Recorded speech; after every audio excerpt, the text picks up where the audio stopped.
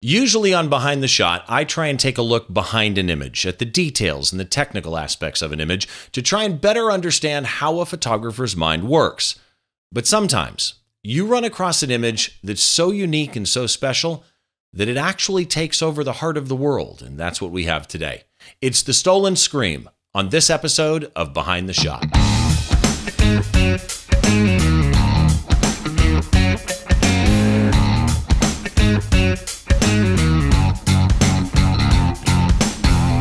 Hi, welcome to another episode of Behind the Shot, where we try and get inside the mind of great photographers by taking a closer look at one of their shots to try and get an idea of how that photographer's mind works, whatever it is from conception to completion to post-production, and all the stories that happen in between, because every shoot's got a story to it. My name is Steve Brazel. I'm your host. As always, if you enjoy this episode, make sure that you subscribe in iTunes or the Google Play Store. And of course, you can get more information about this podcast and this episode at thisweekinphoto.com. Just look for Behind the Shot and find this episode that we're doing today. So for today, we're taking a little bit of a twist. Normally, I try and dissect the photo from more of a technical point of view. But today, this photo is all about story. So I want to thank my guest, New York-based photographer Noam Galai. Noam, how are you? Hey, how are you? Thanks. I'm doing really well. I really appreciate your coming on because in many ways, you're kind of a social icon because of the shot that we're going to talk about today. Yes, you said it. Yeah. Well, but I mean, I said it, but you know that it's true. Let's kind of summarize you for a second. You're Israeli born, but you moved to New York when? When I was 21. So it was, but my understanding was it was like 10 years ago, something like that? 11 years ago. 11 years ago? Okay, so 2006. And you are a New York-based commercial photographer, mostly doing celebrity stuff, entertainment photography, some studio stuff with those celebrities. Does that kind of sum it up? Yep. Anything celebrity related. It can be red carpets, concerts, studio, anything they do. Which kind of brings up, your outlets, as it were, for those celebrity shots. You're a Getty shooter, and you also shoot for Wire Image. Yeah, which is the same company. Okay, so Wire Image and Getty are the same? I mean, Wire Image is owned by Getty. Okay, that's interesting. Your start in photography when I was researching you was interesting because being Israeli born, you served in the Israeli Defense Forces, and that's where you got your photography start, was shooting for the Israeli Defense Forces? No, I wasn't a photographer for them. I did it illegally while I was in the Army. Okay. All right. Now, do you have any professional training or you're self-taught? Self-taught mostly. Which is fascinating. Say that last part again? And watching a lot of YouTube videos and learning myself most of it. Which is really fascinating to me because if you're self-taught and a lot of YouTube, I want the audience to hear this list of areas you've been published. People Magazine, USA Today, Life Magazine. You're a Nat Geo photographer, Rolling Stone, Vogue, Us Weekly, Sports Illustrated, Time. You've done professional sports, NBA, WNBA, and you have had some major publications. In 2011, Life Magazine did something. What was they did? It was the Photos of the Year collection they had. And you were one of the Photos of the Year for 2011 for Life Magazine. Yeah, right before they shut off the magazine, the monthly magazine they had. Right, but with that, the photo they chose was your photo of New York. Was it the one with the two lights from the memorial? Yeah, tribute lights every year is happening on 9/11. So I shot it from the helicopter, and they chose it for Photos of the Year. And that photo will be in the gallery on the post at thisweekinphoto.com for this episode. If you haven't seen this shot, you need to go see this shot, trust me. But then also, last year, 2016, I'm guessing then, based on it was March, I think, of 2016, then candidate Donald Trump, Time Magazine put a photo of Donald Trump with some check boxes in the middle. This will also be in the gallery of images on the blog post. That's your photo on the cover of Time Magazine? Yeah, that was a big surprise for me, but I'll take it any day. So I like him or not. that does make me wonder, though. You're walking down New York where, yes, they do have newsstands, and you see your image on the cover of Time magazine. What goes through your head when that happens? I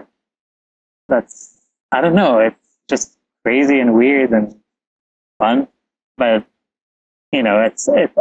luckily I knew about it before I saw it on the newsstand, because I would freak out if I realized just outside on the street if my photo's on the cover. I got a note the day it came out that my photo's on the cover, so at least I could prepare myself.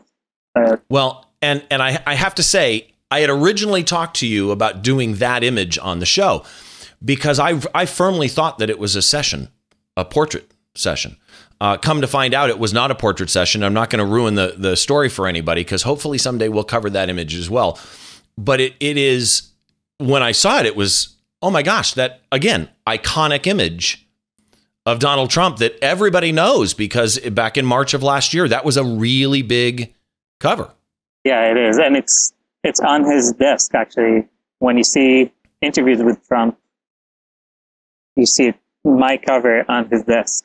Really? So yeah, it's okay. Now I got to go back and look at some. Yeah, I can send. I got to see that. So here's the thing with the shot today. Today's shot is very, very different. All right. I do want to get into the technical aspects of it, just because it's a really cool picture and people may want to know the technical aspects of it.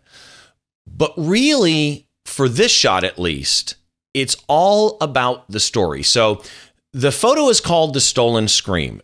Before I show the picture, give me an idea of what you were trying to accomplish with this, and while you're talking, I'll pull the shot up. Basically, it's an idea I had in my mind for many years before I shot it, but I never had a way to create it. I wasn't good enough a photographer to really create it and make it happen as I see it in my mind. And I decided to, one day, I was bored at home and I decided to just try and see if I can make it happen.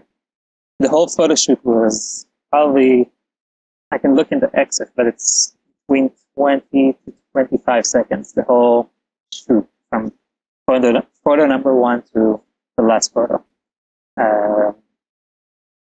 Yeah, so it's just something I had in my mind. And we should probably say, because I've got the picture on screen right now, I mean, you can see it with me here. And this is the colorized version. You also sent me a black and white version of this shot, which I'll put up shortly too. But this is you in this picture. This is a selfie. Yeah, it's a self-portrait. It's before the word selfie was invented. The self-portrait, I held my camera in front of me and I shot it. So this wasn't even remote control. You were literally holding the camera in your hand. It was before I owned any equipment like tripod or remote or cables or anything. So it's all me holding and pressing the button a few times and hoping for the best. So let's go through just the technical details first, and then I want to get into this story, because when I saw on your website the title of this, The Stolen Scream, and I clicked on it and saw the photo, I actually recognized it. I had seen this photo before, and I don't even know where, but I had seen it. Hadn't heard the story. The photo called out to me like, I know that photo. You're a Nikon shooter. This was shot with a D70. Yes.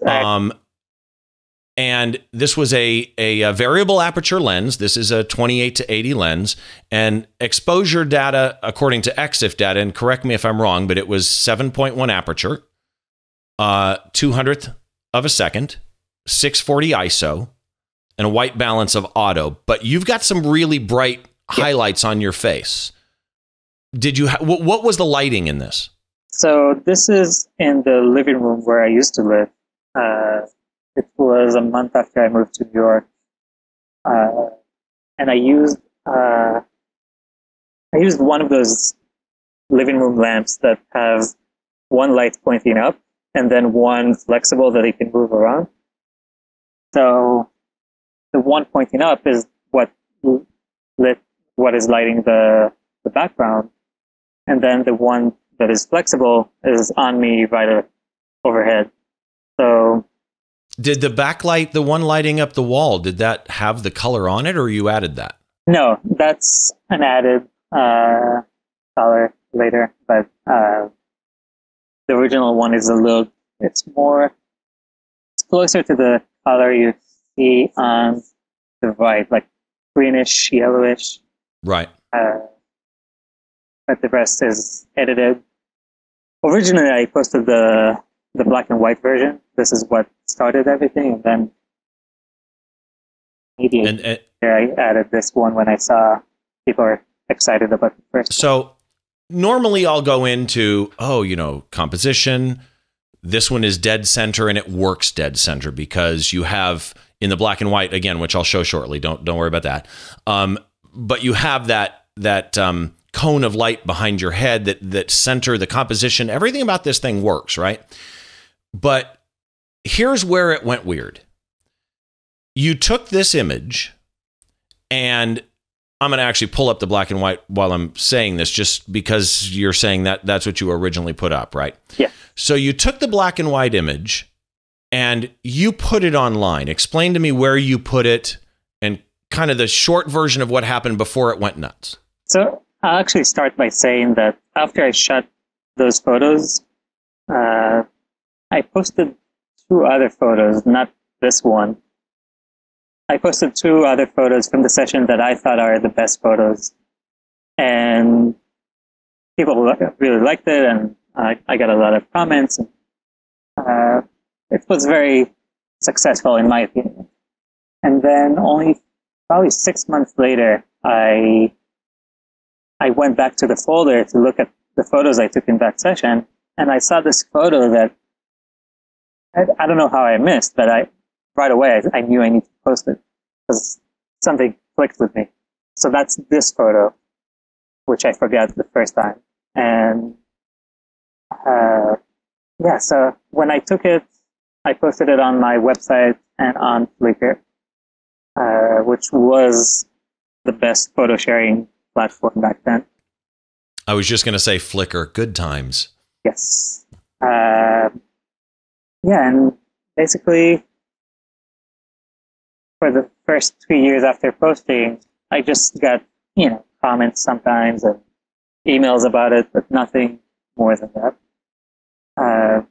Later on, it just blew out, it just became a crazy, crazy story, which, I don't know, should I go into it right away? Yeah, let's talk about the story a little bit here. Tell me about how you found out that it was a story. So it started when one of my coworkers, when I worked at AOL, she knows my work and she knows my photos, and especially this photo. And she came one day to the office, and she was kind of mad that I never told her that I'm selling t-shirts with that photo on it. And I said, I don't have any t-shirts. I don't have any products. Trust me, I would know. And she's like, no, I took the subway to get to the office and someone was wearing your face on it. I'm done. And this is in New York. She's walking the streets and taking the subways in New York, where you live, and your face, not just your image, your face is on a t-shirt. Yes. It's my photo and it's a photo of myself, so it's double me, I guess. And yeah, so she really believed that it's me. And I told her it's a mistake. It's probably like a different screen photo and she's just confused. And that's it. And I didn't look at it, didn't think about it too much later. And then a few months later, I had a friend come in to visit me. And he wanted to go shopping in Soho and look for shirts to buy, whatever tourist wants. Souvenirs, New York souvenirs. More than that, like fashion. Yeah. Okay. So I told him about 2 or 3 stores that could be cool to look for stuff. And I went with them. And second or third store, we go in and he goes and looks for whatever he looks for. And I'm just waiting and looking at And as I'm looking, I see the shirt of me, of my face, that my friend was talking about. So I knew she wasn't imagining. It was real.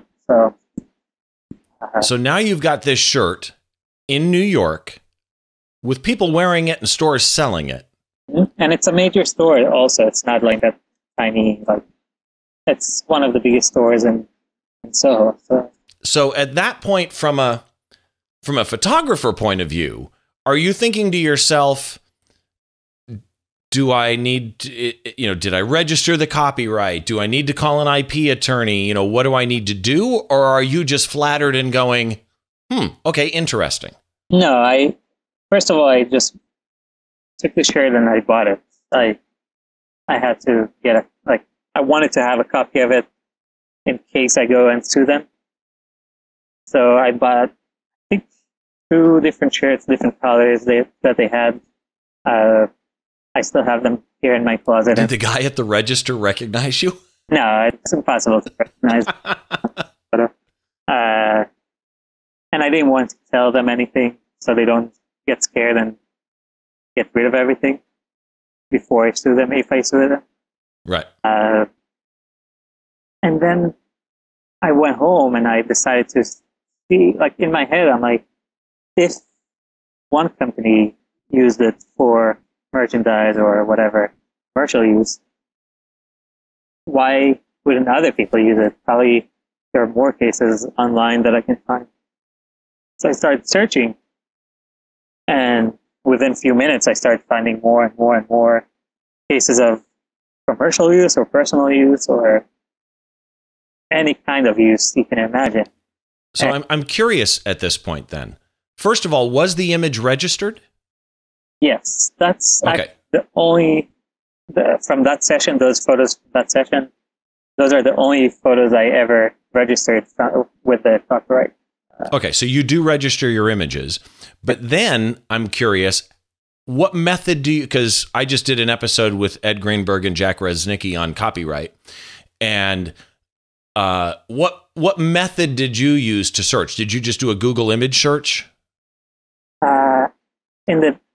In the first years, it was way harder than today.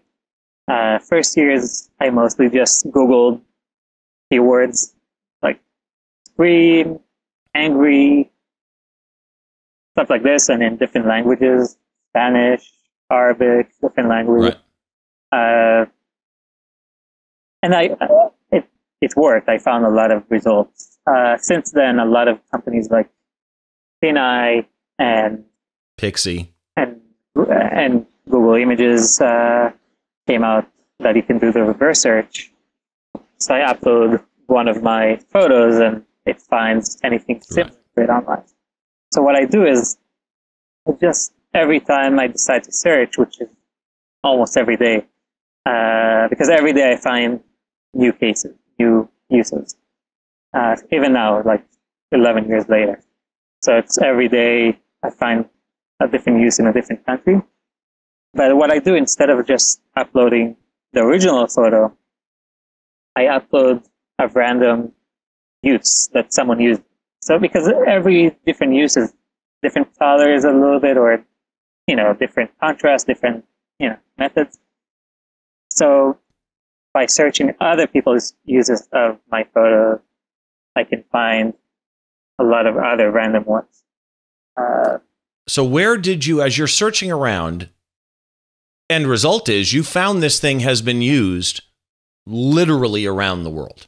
Yeah, I'm guessing every country on Earth right now, except for probably North Korea and few of the smaller places in Africa that don't have internet or access to my photos.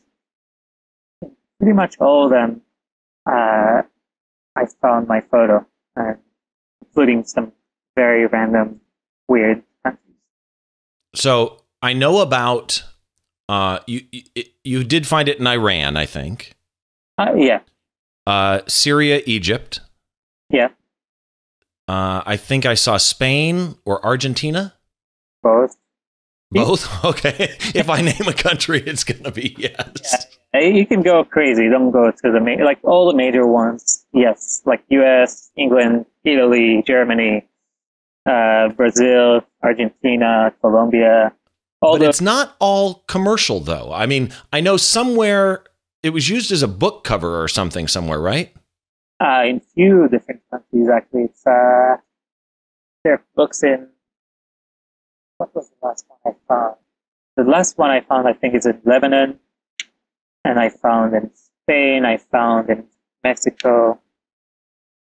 I found a few book covers. I found a lot of album covers, like music albums, including some big names, big bands.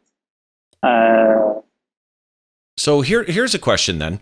We're talking commercial stuff, right? T-shirts and books and album covers and that type of a thing. From an IP, intellectual property point of view, that becomes a legal issue. Magazines.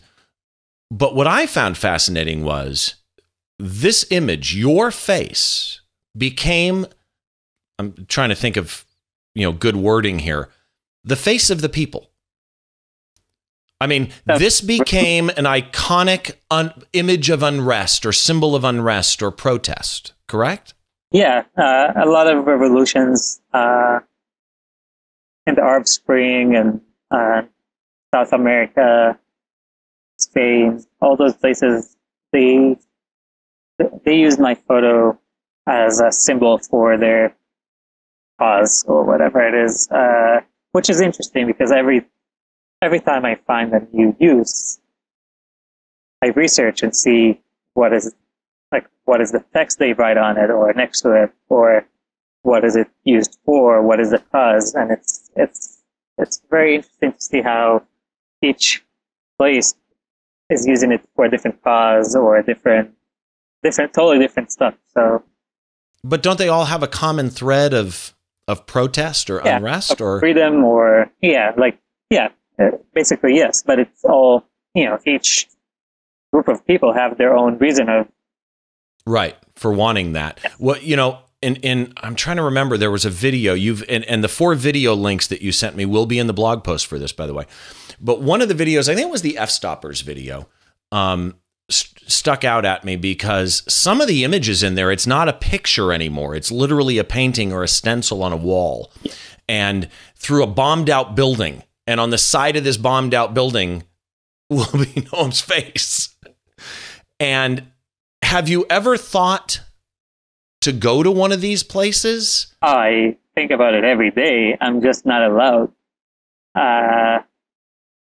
As an Israeli, I'm not allowed to go to most of those places. So I'll wait for one day to things change, and I'll be happy to go to all those countries and take a selfie with my face.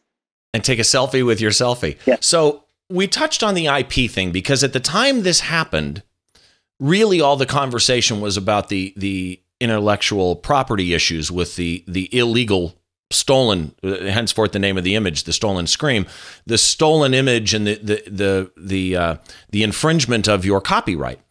And really in the years since, it's more become just the story of the story, because it really is, this doesn't happen every day, that an image taken by a photographer, whatever it is, becomes the image in the face of the people. And I mean, to me, that's really cool that that's you. That's got to be a real amazing sense of pride to you that in some manner, shape, or form, intentional or not, you captured within this image the pent-up angst of entire populations of people. Yeah, no, it's pretty crazy to know that people connect to my photo that way and use it to change their lives. It's not like, it's not like an emoji that they use in a text message. It's like they painted over buildings and they put it on the walls of their leaders, and it can be Gaddafi, it can be Ahmadinejad, it can be any of those major leaders in the Arab world that they had to face it, because it's like in science when they marched the city. In Iraq, it was all over the like one of the cities. They covered like every every pole in the city had a flag with my head on it, which is crazy. You see thousands of people marching. And it's my face. It's kind of interesting, and it's not lost on me, and I'm sure it's not lost on you, that this thing is being used while it is all around the world. It is being used prominently in Arab countries, and you being Israeli, and your face being the sign of protest for them is really neat to me. I mean, as I said that, I actually just got chills a little bit because that is just so cool. But then that brings us back. It was a copyright infringement. Did you sue the t-shirt people? What did you decide to do? I ended up not suing the company because it got so out of control so fast that it's so hard to sue. It's not a usual case. I do sue companies and people for stuff like this on my other photos. When I have other photos that people steal, I sue them. With this specific one, it's so crazy, and everyone's still from each other and from other places, and it's just so complicated in so many countries. I need probably like a team of 400 lawyers to deal with this, and I just didn't want to. I'd rather let the photo do its thing, bring down governments, bring down bad people. Right. And kind of its natural organic path, as it were. Yeah, it's, like the impact this photo is like had or will do and doing this, like even now, is way bigger than the few bucks I can make off of few t-shirts or books. So for this specific photo, for now I'm letting it just go and see the impact it can do. So let me ask you this. There's a photographer out there who shoots whatever it is, and that image without control. I mean, because really this thing just spiraled, right? You could not have caught up to it if you tried to. Photographer puts an image out, and it does go viral. Having gone through it, any tips for the photographer that at rapid rate, at high speed, loses control of their image? First of all, copywriting everything with if you're in the US, registering everything with the Copyright Office is important if you want to make money.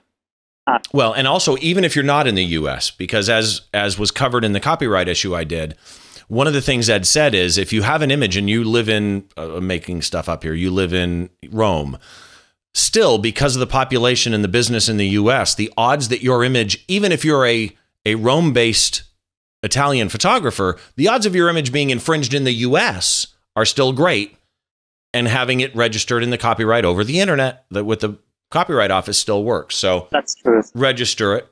First thing, yeah, register.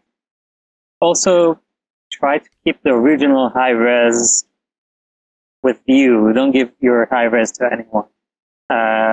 No one ever had access to or saw my original photo. Like the original screen photo. I'm the only person that have a copy of the original file, the original raw file, the biggest size, in color. No one ever saw it. And just to prove, because people can lie and try to say that they shot it or it's not yours. In my case, it's a little easier because it's also my face.